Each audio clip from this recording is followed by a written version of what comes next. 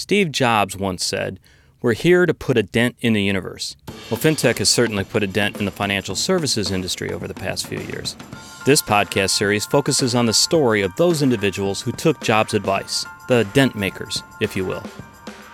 This is the FinTech 5.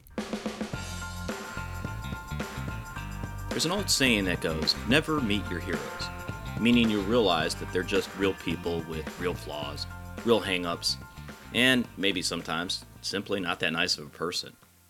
Thankfully, Brian Solis is as nice and fun to speak with as I imagined he would be. I've been following Brian for almost 10 years now, ever since he developed the Conversation Prism, a visual map of the social media landscape.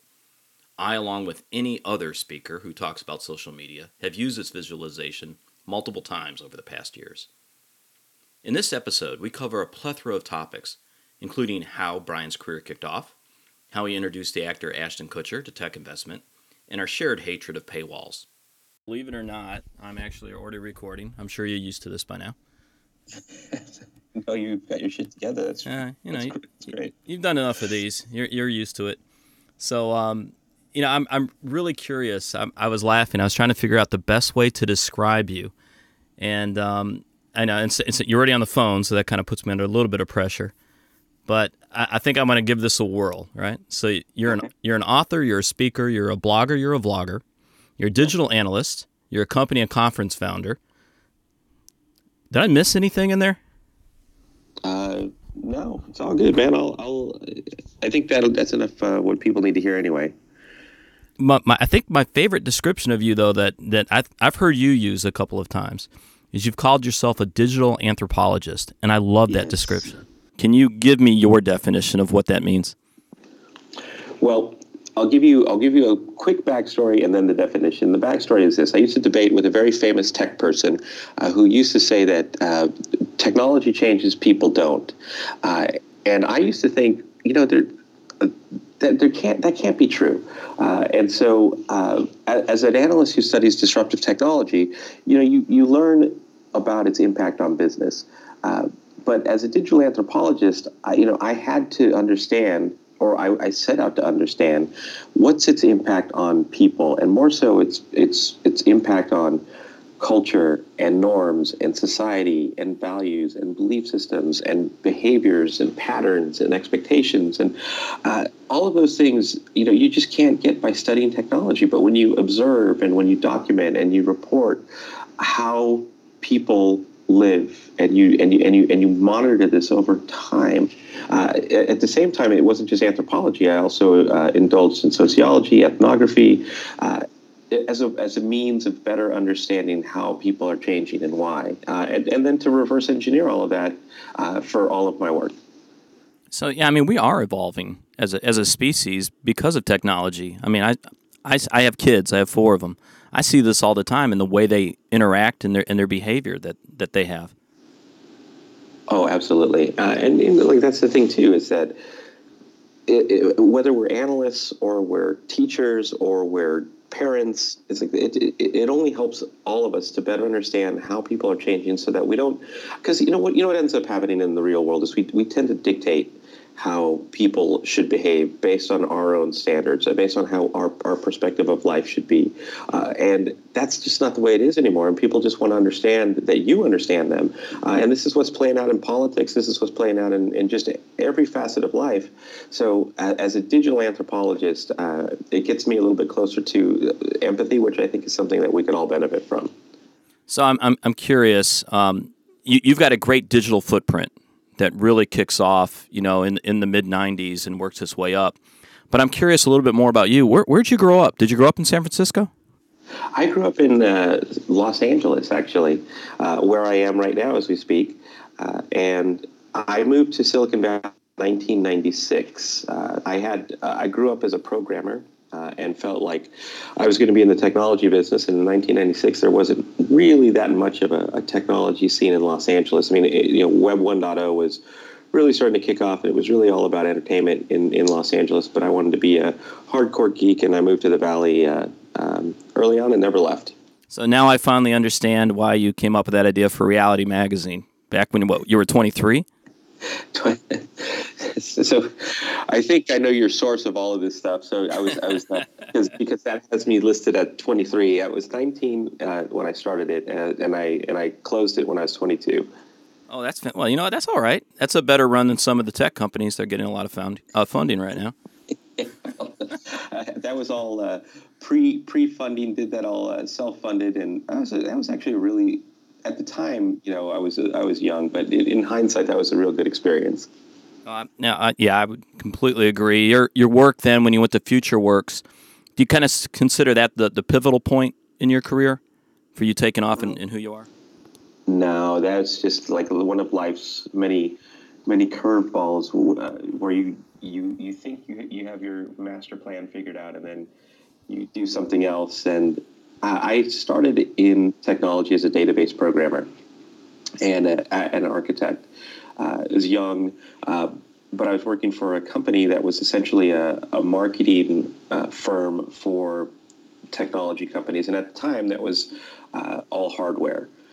And I used to listen to these creatives talk about how they should market this networking technology and what have you, and I thought, you guys don't understand technologists. You guys talking like marketers. This is not how we think. I think if you want to be better at creative and design and messaging and branding, you got to get inside the head of the people you're trying to sell to. And I used to tell this all the time to the president, who used to he would listen because he was a gentleman and a very good person. And one day he said, if you think you know better, you should try it. And so I did.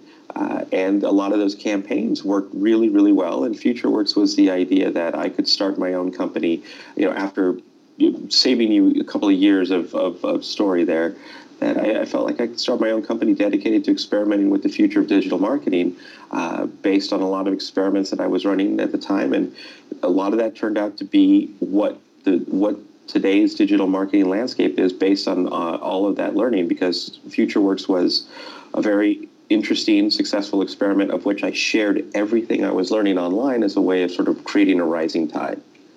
Now, I'm going to date you a little bit, and we're close to the same age, by the way, without telling anybody our age. What programming language were you a database architect for? Oh, well, so the first languages, so that we could really date ourselves, aside from BASIC, were Fortran and COBOL. Oh, wow. You could still work for a bank? That's funny.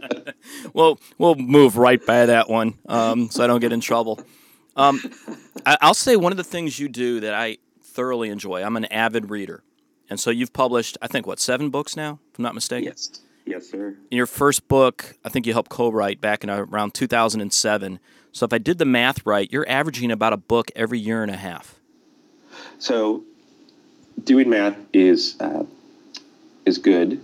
You'll start to see that the later it gets, the longer it takes. So my new book X took 3.5 years to develop, and that book came out in October 2015. And I tell you, it's probably going to be about another year and a half before you see another book from me. So they're slowing down. It gets harder and harder, don't you think? I mean, not just to sit and write, but technology is pervasive. You have apps, you have notifications, you have just everything is pulling you in 1,000 different directions, and the ability to sit and research and write the way I used to is increasingly difficult. Well, not only that, but even the method or that final product, your latest book, and I think I heard you say this in an interview. You designed it like an app. Yeah, that's exactly right. So the irony of writing a book about designing experiences for a digital economy was not lost on me. And I thought that the best way for the book to have meaning was for me to actually apply what the book tells you. And that is, if you're trying to get inside the mind of, like, let's say today's digital bank customers or banking customers or retail banking customers all around the world, you have this pre-existing concept of who the customer is and how they behave and how they would interact with money. But then there's the reality of how that's changing. And so I got in the mind of people like, hey, when you use Tinder, what does that do to your brain? When you use Uber, when you use your Facebook, when you use your favorite apps, what does that do to you when you're trying to consume content? And this is why you have sites like BuzzFeed and basically trying to compete for your attention using animated GIFs and various storytelling techniques. And I just wanted to see if I could take insight from that to apply those principles to paper. Why does a book have to be a book? Why couldn't we question what a table of contents is and try to make it not just modernized, but intuitive and frictionless and delightful? But I'll tell you, the insights that came out of that work were just mind-blowing, like how long our attention spans last, or whether we can still read left to right in linear formats, or whether you couldn't just get insights and treat the book itself like an app, that every chapter is essentially its own experience. And that's why that one took for a really long time. In fact, it took so long and it was so hard and arduous that I missed 5 deadlines. I wanted to quit a million times, and I think it's still a miracle that it ever made it to market. Actually, I had someone comment on a flight back from London to ask me what that was. They were looking over my shoulder.